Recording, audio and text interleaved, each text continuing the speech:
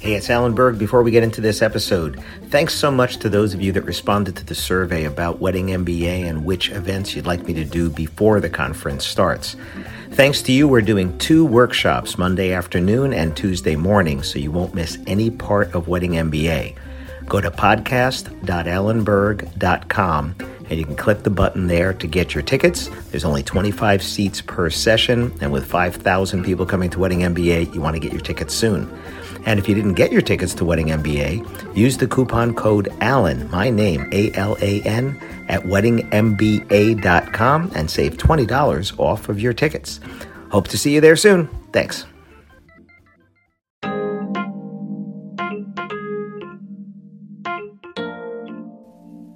Letting go of perfection. Listen to this episode. See what I'm talking about. Welcome to another episode of the Wedding Business Solutions Podcast. I'm your host, Alan Berg. I'm a speaker, author, sales trainer, website reviewer, and I help businesses like yours sell more, profit more, and have more fun doing it. Enjoy this episode. Hi, it's Alan Berg. Welcome back to another episode of the Wedding Business Solutions Podcast. This was a recommendation from a friend and client, Walter in New Jersey, who wrote to me because he had heard another episode I did about perfection is the enemy of profitability. And what he had said was he has trouble letting go of striving for perfection. He's a photographer. His company does photo, it does video, it does entertainment. And he said as a photographer, he has trouble working for or with other people because his idea of what it needs to be or perfection is different than someone else. And when he knows it can be better, he might spend more time, take more photos, which requires more editing and going through that, take more time posing or going to different locations and things. And while the end result is great, it could hurt the timeline of the event. It could impact other people, especially if you're listening to this and you are not the boss or the one that's running that particular event. That timeline is not just yours. You need to be working with other people there. You can't be taking more pictures when everybody's still waiting for the ceremony to start or dinner or whatever it is. So how do we let go of perfection? And if you haven't listened to the other episode about perfect is the enemy of profit or perfection is the enemy of profitability, you might want to listen to that one as well. The idea of letting go of perfect is that customers don't hire us for perfect. Customers hire us for a result, and they want that result to be what they expect or better. Now, we always try to exceed people's expectations, and that was something else I've spoken about. You can't hit a target you can't see, so do you know what their expectations are? But thinking about letting go of perfection is, since they're not paying you for perfect, and yes, you know it could be better, given unlimited time, you could make it better. Unfortunately, we don't live in that world where we have unlimited time. We don't live in that world where we can just keep doing more and more and more and more to make it better and better when it comes to finite time events. Now, I always say, like with your website, with marketing pieces, get them done, get them out, then make them better.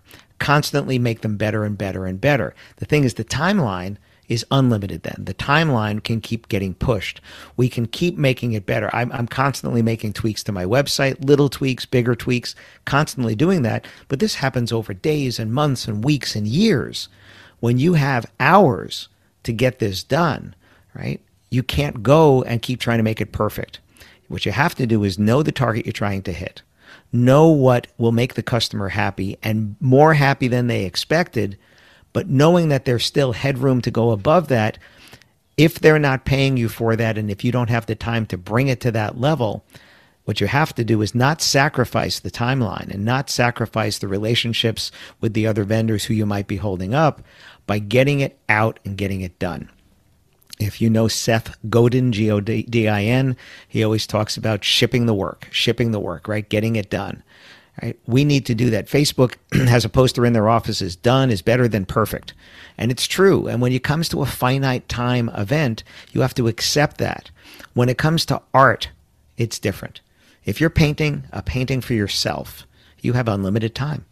If you're working for a client who needs it done by a certain time, you're going to make it the best you can within the time that you're given. You might be able to make it better, but what's more important, is it the timeline or is it making it better? Now, if you can't meet their expectations, during the timeline, you need to let the customer know.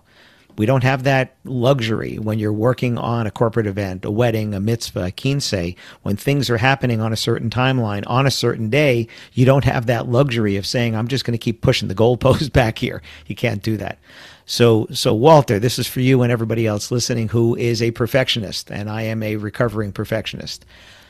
Done is better than perfect.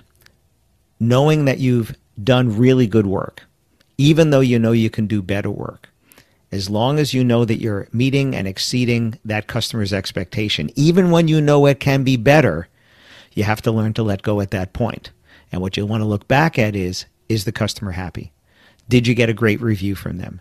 Did the expressions on their face when they saw the work that you did, does that say that this customer is thrilled at what you've done? And if it is, then you have to accept that that is the work that you need to do for that particular customer on that particular event.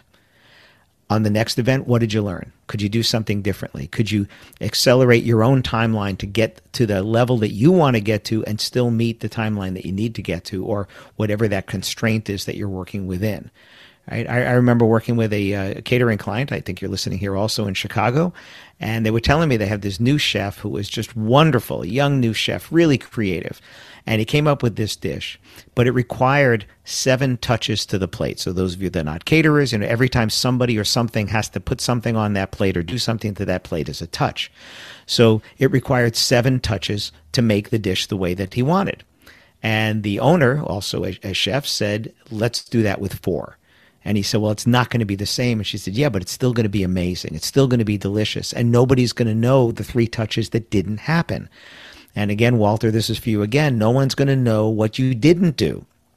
Only you. So if the customer is happy, and in the case of the chef, if the guests are saying, my gosh, this food is delicious and that plate looks amazing, 4 touches means we can get 200 plates out within the time allotted.